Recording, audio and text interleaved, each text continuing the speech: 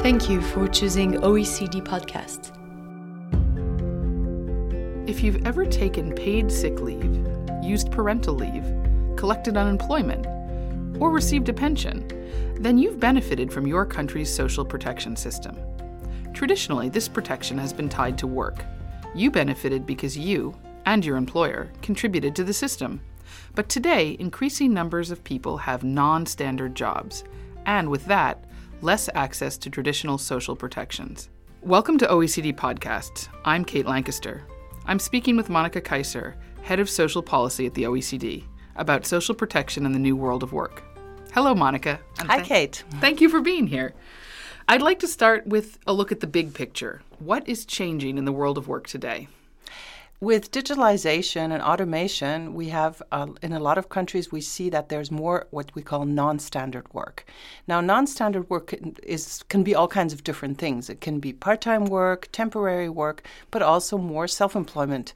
And many people refer to self-employment when they think about gig work or platform work, Uber drivers and other Amazon Turks and Foodora and other services which work mostly with people who are self-employed. Now, there's this part of self-employed people, but then there's also all these traditional self-employed people which have always existed. For example, farmers, lawyers, doctors, artisans, so your plumber, carpenter, people who run their little businesses. And if we look at the overall numbers, then contrary to what people think in general, it's actually been quite stable how many self-employed are in the economy. On average, we have about 10% of people being self-employed, but that doesn't necessarily count people who have normal job, but then use in their free time those extra hours to do some gigs, to either do some graphic design, to drive, or do other things in a self-employed fashion. So it's kind of hard to determine exactly who's self-employed, proper self-employed, and who is employed with additional self-employed hours. So using temporary part-time self-employed work to make ends meet or add a little extra income? That's exactly what's happening. But I think overall we can say that in all the OECD countries over past years, what we call the non-standard work has increased, encompassing all these different types of more flexible working conditions. And one of the reasons is also that we have more women working. And women often prefer to work part-time because it's easier working part-time to combine work and family responsibilities. How are these changes affecting how people participate in the social protection systems? What are the key issues? The social protection systems in many OECD countries were originally built on this idea that people start working early in a permanent job. They work all the time. They work through until retirement. Mostly it was built for male breadwinners. Yep. And one women head of household. who were head of household and who had the permanent job. And women, if they worked at all, they would work only a few hours and basically be the spouse at home and who would then benefit also from the husband's Social Security coverage. So that's the old world. In the new world, we have people who move in and out of employment, self-employment, dependent employment. They switch over their career. Sometimes they work for the public sector, then they work for the private sector. They have intermittent periods of maybe education or doing other things. So there's much more fluidity, but that means that the social protection system is really not adapted to their needs anymore and to their careers because they only get benefits if they contribute to the systems, and the contributions are usually linked to their salaried status. So if you don't contribute throughout your career all the time, then you have much less benefits. And in some cases, people have no coverage at all. So then, if I'm understanding correctly, typically people who are in non-standard work aren't contributing at all, or they are contributing less? How does that work? It depends a little bit on the type of non-standard work they're doing. If they're just working for a few hours in a salaried job, they have to contribute like everybody else.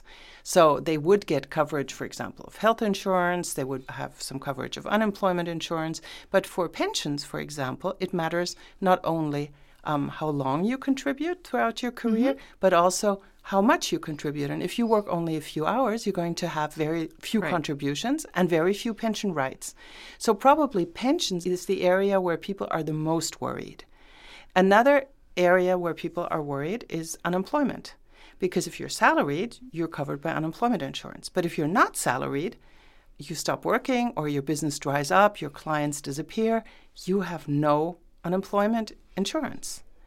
Now, doing this, giving this type of protection is a little bit complicated. That's my next question.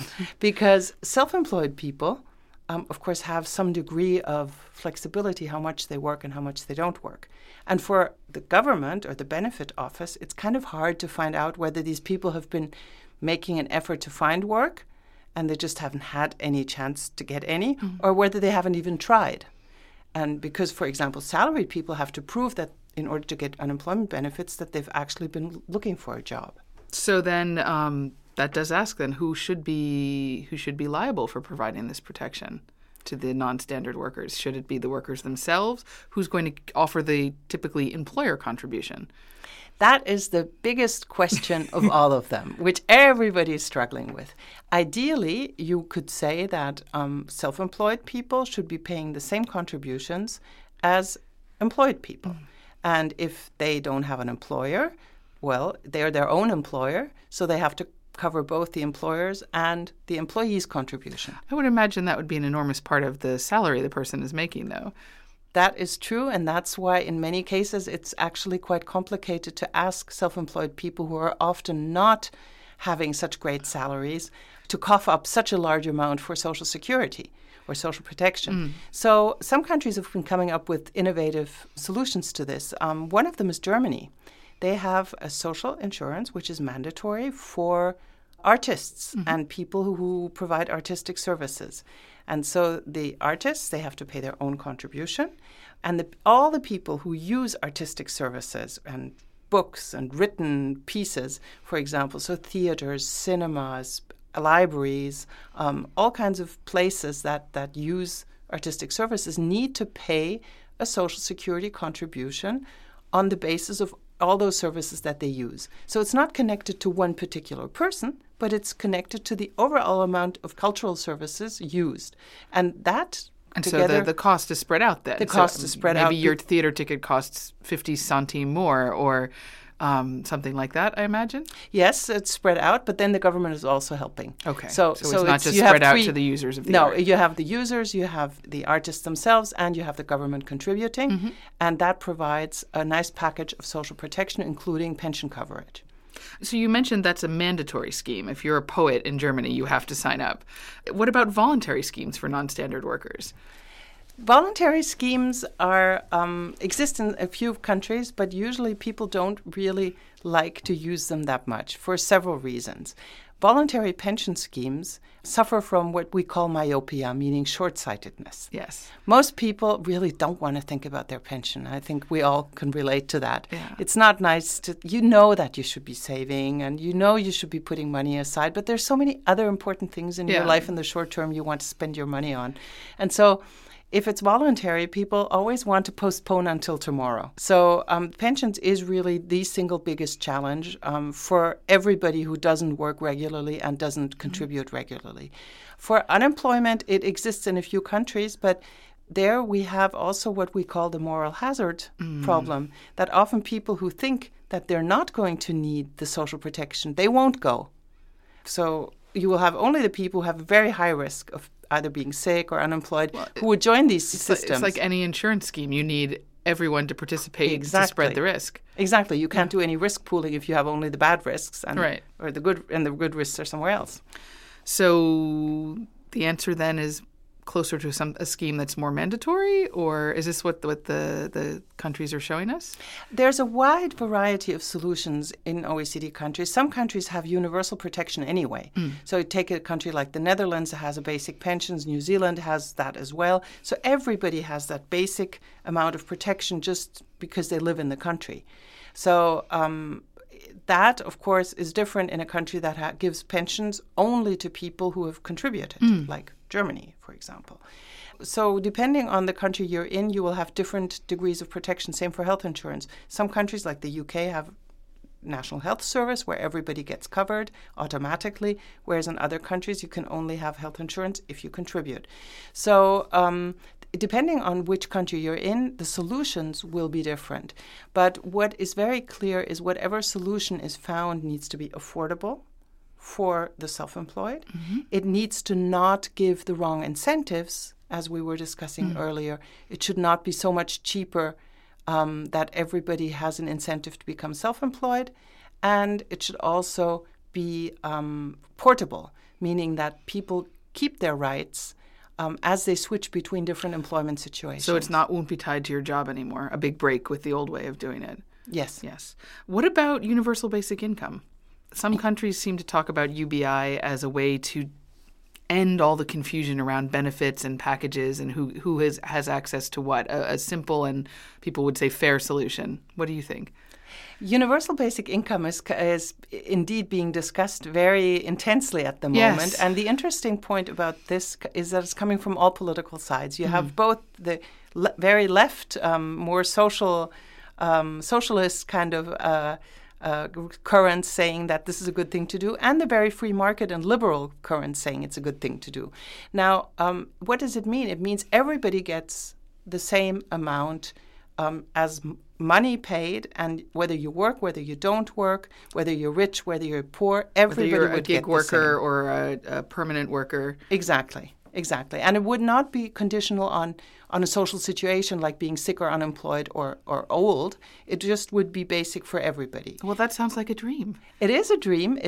But the problem is, if we've done some simulations, if you take the money that is currently being spent on benefits and redistribute it in a different way so everybody gets the same, you will have very low amounts. So people who are currently receiving some benefits may receive less benefits under a scheme like that, or that's what the modeling shows. Some people would receive more and some people would receive less. But since you would pay for everybody, you would also pay for children.